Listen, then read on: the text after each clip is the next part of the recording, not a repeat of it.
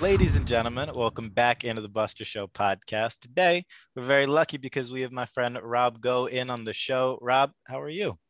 Good. Good to be back. You're looking great. Thanks, man. Likewise. But truthfully, the Lincolns and Da Vinci's behind me really spice things up. They did. It looked good. You got that Lincoln beard working. Thank you, thank you. So the last time you came on, you were on Talking Shop. So now this is the Buster Show, which is a little bit more general. That's all card specific. This is people who are interested in entrepreneurship, interested in all of that stuff too, but a little bit broader. And I wanted to start this off. We're going to talk about your NFT drop coming up. But first, I wanted to give people a little bit of context on you as the entrepreneur, as the builder, and somebody who sees great opportunities, who I consider very wise and experienced in that realm. How did things get started for you? Where did your entrepreneurial journey really start to take off? Honestly, for me, it was kind of just born in me. I mean, even as a kid, my mom always tells a story about how I would go to the neighbors, pick up rocks out of their yard, and then go to the door and try to sell it to them. So I think it's always been in me. Even, in middle school, I sold Airheads, which is a candy. I sold it on the bus. And just I've always kind of just been in it and been a hustler. I used to shovel driveways because in Indiana it snows, and cut grass. And, as soon as I hit 14, I could go get a job. And I went to the local ice cream shop, but I was like the hard worker. So I'd out there power washing at 5 a.m. before it opened. And I was always just a hard worker. And a hustler. So I think it was just kind of built in me. And my mom, was a massive model of my life, always saying that, you can do anything that you want. And anytime things would get tough and I would say, oh, I can't do that, she would always say, can't never did anything. And so I think that mindset of just pushing me on times that I wanted to give up or I didn't want to do something because it sucked or it was tough, her kind of, pushing me to do that was always, it just makes you who you are. And so I think it was, just from an upbringing. 100%. And doing some of that physical, labor intensive stuff at that young of an age just sets you up to have that determination, the same way other things like working out and doing things like that all do. They instill that drive that never goes away.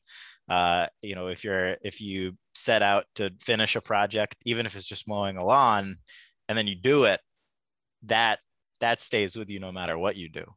Yeah, that's one thing that, the biggest thing was never stopping, never quitting, even though when you want to. So even if it was something that I really hated as a kid or as an adult, I just always, hey, you signed up for it. You got to finish it. You got to give all the effort. You don't have to do it after that. After you finish, you can, pivot and do something else, but you started it and you got to finish strong. So I think that's an important thing to do. Totally. Now, what was your first major that you consider for yourself, your first major entrepreneurial success? Because now you're in a place where obviously you bought the most expensive sports card ever, and own dope and all these things. What was your first big entrepreneurial success? So, I mean, I had a few exits prior to this one, but the one that, the one I'm going to talk about, it was an online business that we pushed sales for about every major retailer in the world: Sears, Home Depot, Macy's, 1-800-Flowers, you name it, and we drove them sales. And we took a commission for it. So the internet guys will know it's called affiliate marketing, and we were one of the biggest, and we did this thing called trademark plus bidding, and that's what it was. And it sold to a public company in Silicon Valley called Quotient. Great company. They own a business called coupons.com. That's one of their divisions. And so I would say that was because it was something where I met my business partner who had been doing this before. And it was something where we said, we're going to sell this, we're going to grow this thing and sell it within 3 years. And we did that before the 3-year mark. And so it was a hustle, and it was great business. And it was the first time I sold to a public company. And that's why, we hired an investment bank, and the other deals in the past, I kind of did privately and did it myself. And so I think that was my first, I guess, big one. The other ones were But great and it helped me get there, but that was a great win. totally. Now, you know, I don't know the full story on Dope, but you eventually acquired it because you thought that there was, I imagine, great brand IP that you could do more with, or what was the story in that process? Yeah, you're exactly right. So it was founded in Indiana, where I'm from, and it was a clothing brand, been around for a long time, very celebrity driven. And I saw that in the future, I thought that CBD and cannabis would both become more well used, and kind of And federal legalized. legal. Yeah, exactly. So it was kind of a future assumption. And so I bought it because I own the word, I bought the trademark portfolio, which was very vast. And I bought, I own dope.com and dope on social media. And I just thought that would be very important. And prior to doing that, I did some data, market research, and found that a majority of consumers would pick the brand Dope over anything else. And so that's why I bought it, and didn't really know clothing prior to this. And so, figured it out along the way and had a nice exit there to a company in Sweden. And they bought the trademarks for clothing. And then I retained all the other trademarks and retained dope.com and the logo, the logo is very important to me because I think it's so well recognized and will be very useful for the future. Totally. And just the word. When was the word dope originated? Because I don't think people said it in the 70s. I don't know. It's been a long time, and it's a great word. Um, yeah, and it's I don't know how long it's been, but it's been a while. It's so funny. I can only imagine how many times you've now said it in the last 4 years. Yeah, it's tough. I try not to say it so much because it's my brand, but It it's just hard comes not. out. It just comes out. Hey, owning the trademarks around a word that everybody says is not a bad problem to have, you Yeah, know. it's dope. It's expensive though, right? Because the problem is when, in clothing, everybody thinks that it's a word and not a brand. So, people will start up dope barbershop or dope this or dope this, and they think it's a word and it's not, it's a brand. So it's just like, my lawyers use the analogy of you can't go and start up Nike barbershop or Nike pets or Nike whatever. I mean, Nike's a word, it's a Greek god, but it's a brand. And just like you can't use that, you can't use the word dope thing. So it's tough because people start these small businesses and they think that they're able to use something, but it is, according to different governments, it's a trademarked word, and it's a brand. So it's expensive to police. I'm very glad Right. that there's somebody else policing that mostly Have you now. thought about like licensing it out to the barber shops? Because I don't think you're competing with them, are you? No, but it hurts your brand, Right. So, Yeah. as you're building a specific kind of niche market, having dope everything else kind of hurts you. So you got to be very careful. Right. But right now, looking to maybe do some license deals, watches, bicycles. Those are kind of the two on my hit list at the moment. Totally. I mean, those are great ones. Watches. Oh my God. And are you a watch guy at all? Yeah, but I only wear Patek Philippe, so I don't really like, it's just I one watch, that's it. One type of watch. Right. You're more of a wearer than a collector? No, I mean, I've got, a few, but yeah, they're I don't know if you know anything about them, but they're great collections. They're great watches. Uh, Totally. but Yeah, watches appreciate much better than vehicles.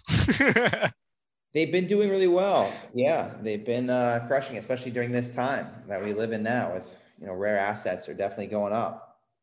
Totally. Yeah, some a good friend was breaking down the watch market to me, and it's so much more complex than I thought because all these big companies like Audemars, for example, they'll only sell the watches to people who they think and deem are collectors, so that if the collectors then go out and sell it, they'll never sell to that person again. Like it's insane the dynamics from the company side because they sell so few. Yeah. Same with Ferrari and the other things. They try to Is it say that. really? When times get tough, they'll sell to anybody. That's pretty funny. Now, you got into sports cards at a fantastic time as well. What made you go? Because when a lot of people and even wealthier people have gotten into it in the last year or two, Right. everybody looks for the shiny stuff. Like they just go out and buy 100 Luka Doncic PSA 10 rookies. What or was it counseling or advice that you got from somebody, or was it just your knowledge of the industry that made you think, Mantle, this is what I need, not the flashy new stuff?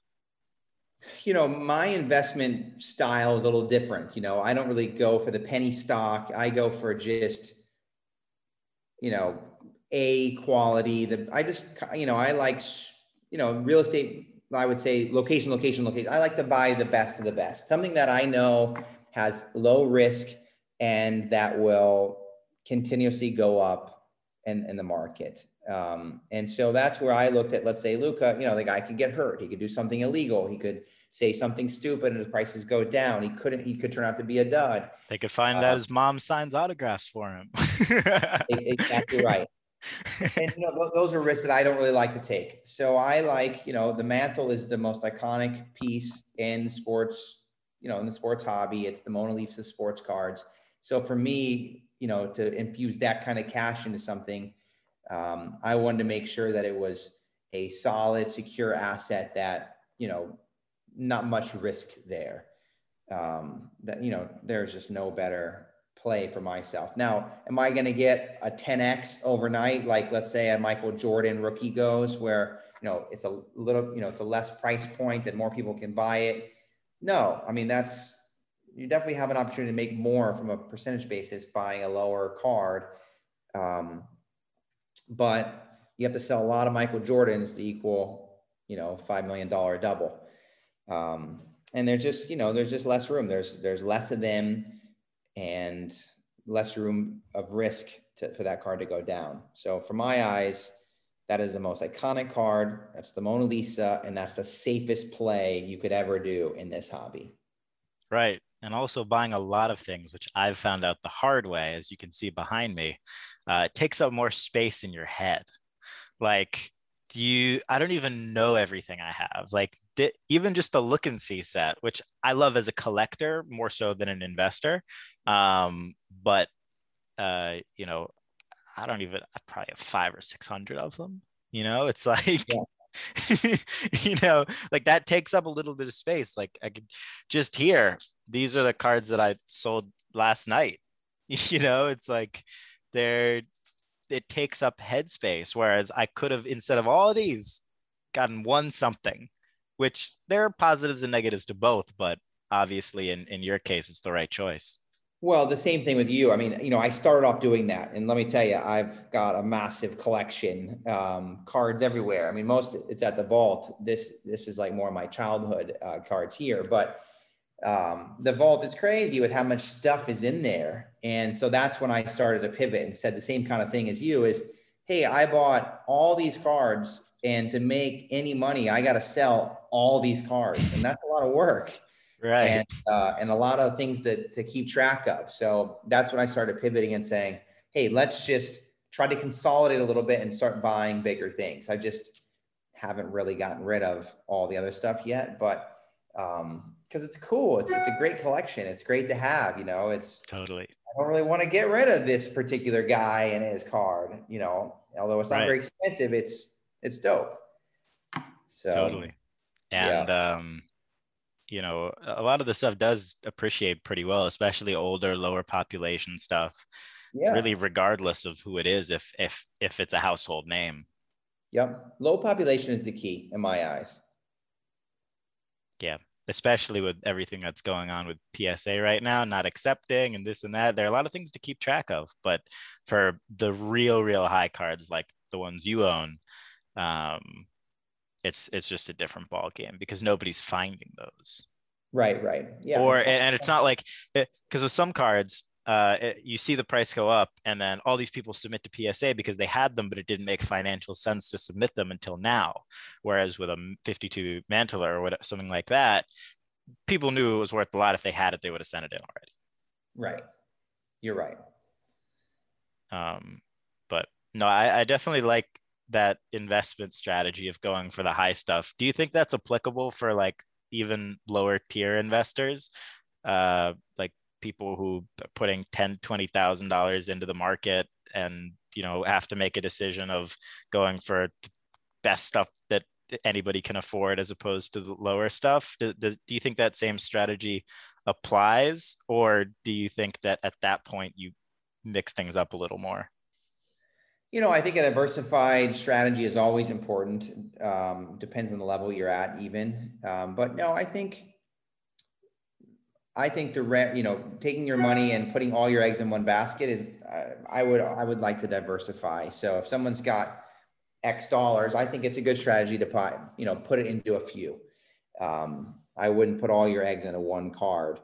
For me, my mantle is not my only card. So that's just, it's part of the diversified strategy. I have more than $5 million in other cards.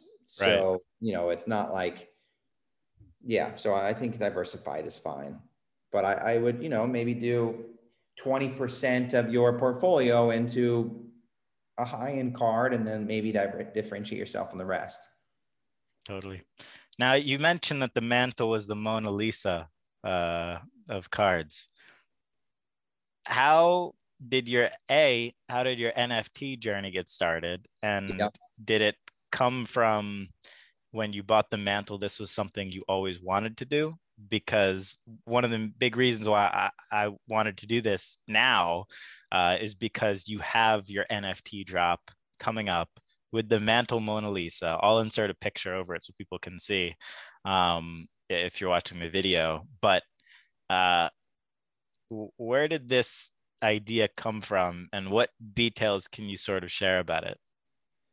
Well, I started buying NFTs last year, 2020, and got into that as well. I was buying cards and buying NFTs. I thought it was a really cool industry. And so What when NFTs were you into back then? I've got a few. I've bought a few. I don't really like to talk about because I don't like the spike markets. You know what I mean? Right. But trying to think of what I have the most of right now. I think I've got the most of Trevor Jones, Bitcoin Angel. I've got the most of those because that was an open edition. Um, but then I've just got, a sporadic collection. Um, and so, yeah, so I thought this would be a perfect thing to do. Mantle, but replacing Mantle's face with Mona Lisa because Mona Lisa sport cards. And if you look closely in the card, it looks like the card was made over the actual painting of Mona Lisa. So there's like paint coming through from the original.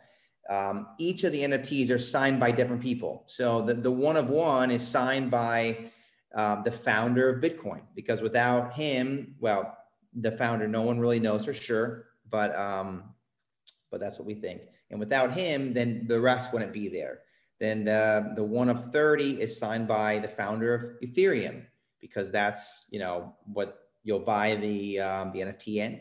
Then the third one looks similar to my card, and in a big glass case, and it kind of goes back to the first mantle that I owned as a kid, because when I owned the one as a kid, it was a reprint, but my mom sent it to me. It was in this big screw down case.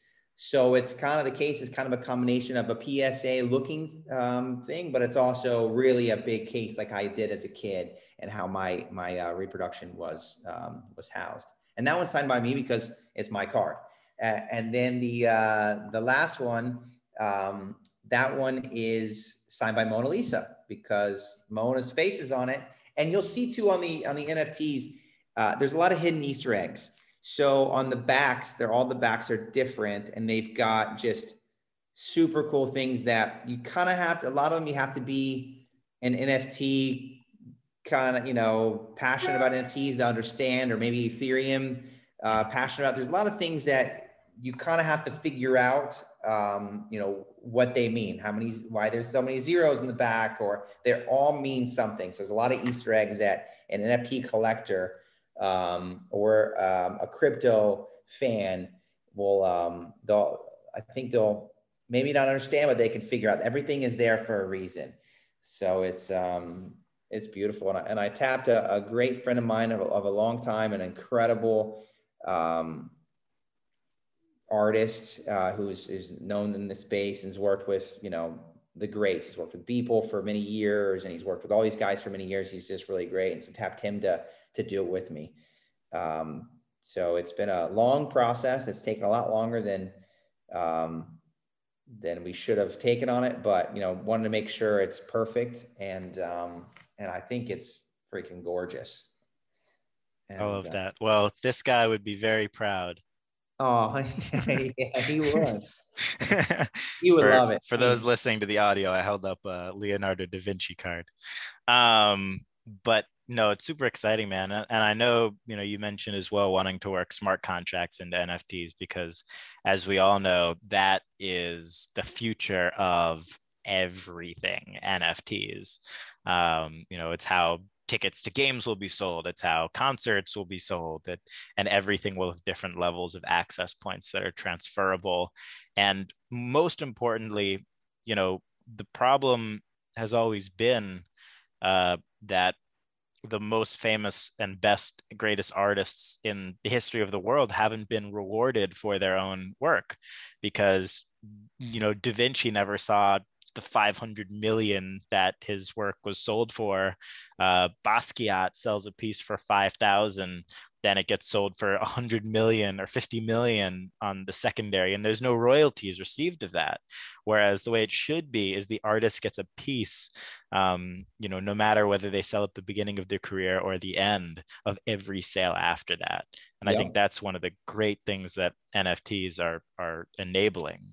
Yeah, I agree. And so that's the thing. Yeah. So each one of these will also have a smart contract, and will allow access to something. So, the one of the one of most, which is Mona Lisa, that will have, at the moment, it's going to be a discount on dope.com. So 25%. Now everything kind of goes back to the $5.2 million that I paid for the card. And then because it's 1952 as well. I don't know if anybody realized that, but 1952 and 5.2, kind of cool that it's both 52. So everything on this, it drops at 5:20 p.m. on Eastern on May 17th. It ends at 5:20 p.m. Eastern on that Saturday. So everything kind of, that's why there's one of 152, one of 52. Everything is kind of goes with that 5.2, that 52. But some will be access to a cocktail party, a 2-hour cocktail party at the National in 2020 or 2022. Some will, include a dinner. The one of one will include, dinner and at the vault where I made, where my particular card is purchased. I think this NFT is real art, and it's something that's some people are like, oh, it's not real art, it's digital, but that's not true.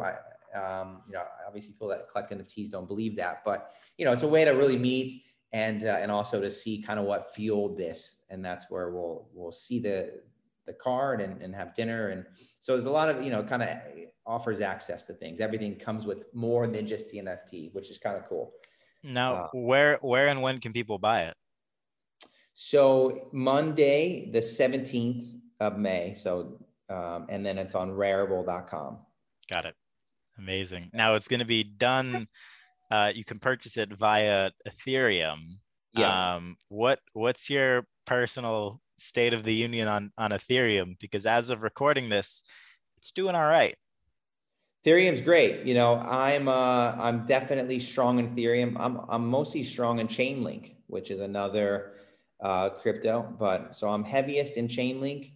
and then Ethereum, and then obviously, Bitcoin. So, my personal thoughts, I don't know if I don't know how you're, I don't know if you're allowed to say what you think from a financial standpoint, but, yeah, I think it's strong. I think personally, and I don't know this stuff. I don't think really anybody knows what's going to happen in the future, obviously, No, it's but all guessing. it's all guessing. So I'm not a financial, not, but I think that if I'm going to risk money into crypto, which everything is a risk, everybody, from cards to real estate to stock to everything is a risk.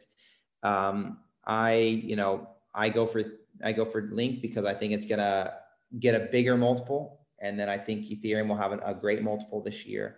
And Bitcoin is obviously the safest. So that's why I kind of stick to those three mainly. I've got a lot of diverse portfolio, as you know Yeah. about me. I'm a very diverse guy, but but that's kind of how I've allocated my crypto investment. I love it. Yeah, I can't do any of the poo coins and things like that.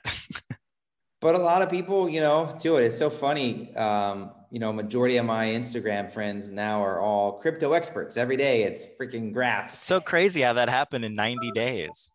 It's insane. Um, but I hope everybody crushes it. It But by scares me. pure math, that's impossible that everybody crushes it. Yeah, it scares me. I mean, I think some people are going to get lucky and catch the lottery ticket, and then a lot of people are going to get hurt. So that's why, just like with the mantle, I stick to the basics. I stick to the more, staples. Hey man, we love that here. Well, and that's also why, for this particular NFT drop, I mean, the NFTs are gorgeous and they're just, I think, incredible.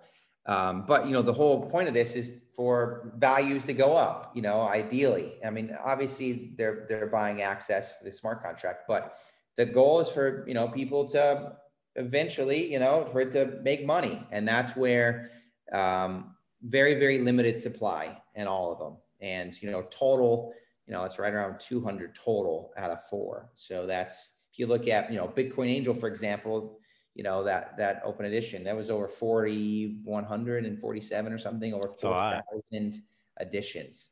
And it's just hard, like when you're buying a Michael Jordan PSA 10 1986 Fleer, there's 316 of them. It's hard to control that cost a lot more than, when there's only 6 mantle 9s. So that's why this particular drop, it was important it's not a money grab, it's a long-term play. And that's why there's only, very small number.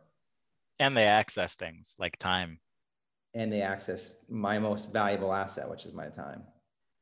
Hey, that's how everybody has to look at it. It shocks me that not everybody does yet. But Yeah.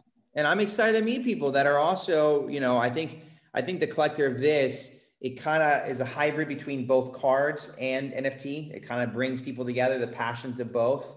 So I'll be excited to meet people in person and chop it up. And, it's about bringing more awareness to both vintage baseball and vintage sports cards, Mona Lisa obviously being a vintage savior.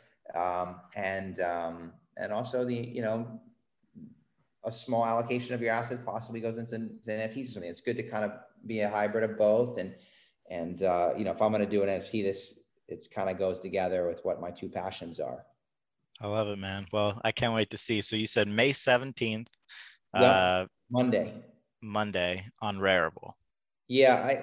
I think it's going to sell out pretty fast because it's so, there's not a lot of editions. So I hope that it does. And I hope that people, enjoy it and see the beauty in it and see why and see kind of the figure out the Easter eggs. Totally. And then you'll see them at the National, which it seems like it's gonna happen. It's probably going to happen this year. I just didn't want to risk it and Right. do it for the National this year and then It'll figure definitely out be how to back next communicate with year. everybody and or maybe somebody is still, maybe COVID keeps them from coming, and then so they own the NFT and and they couldn't make it because of COVID, and No, so I totally. didn't want to put anybody at risk or anybody questioning what to do. So A that's why. true a true man of the people. Rob, thank Let's you. go. Thank you so much for doing this. Dude, thank you so much for having me. And I can't wait for you to see it. on Monday. You're gonna love it. It's incredible. Oh yeah. Well, find the man at Rob G on Instagram, and catch you all next time. Thanks again. Thank you, sir. Appreciate you having me. Boom.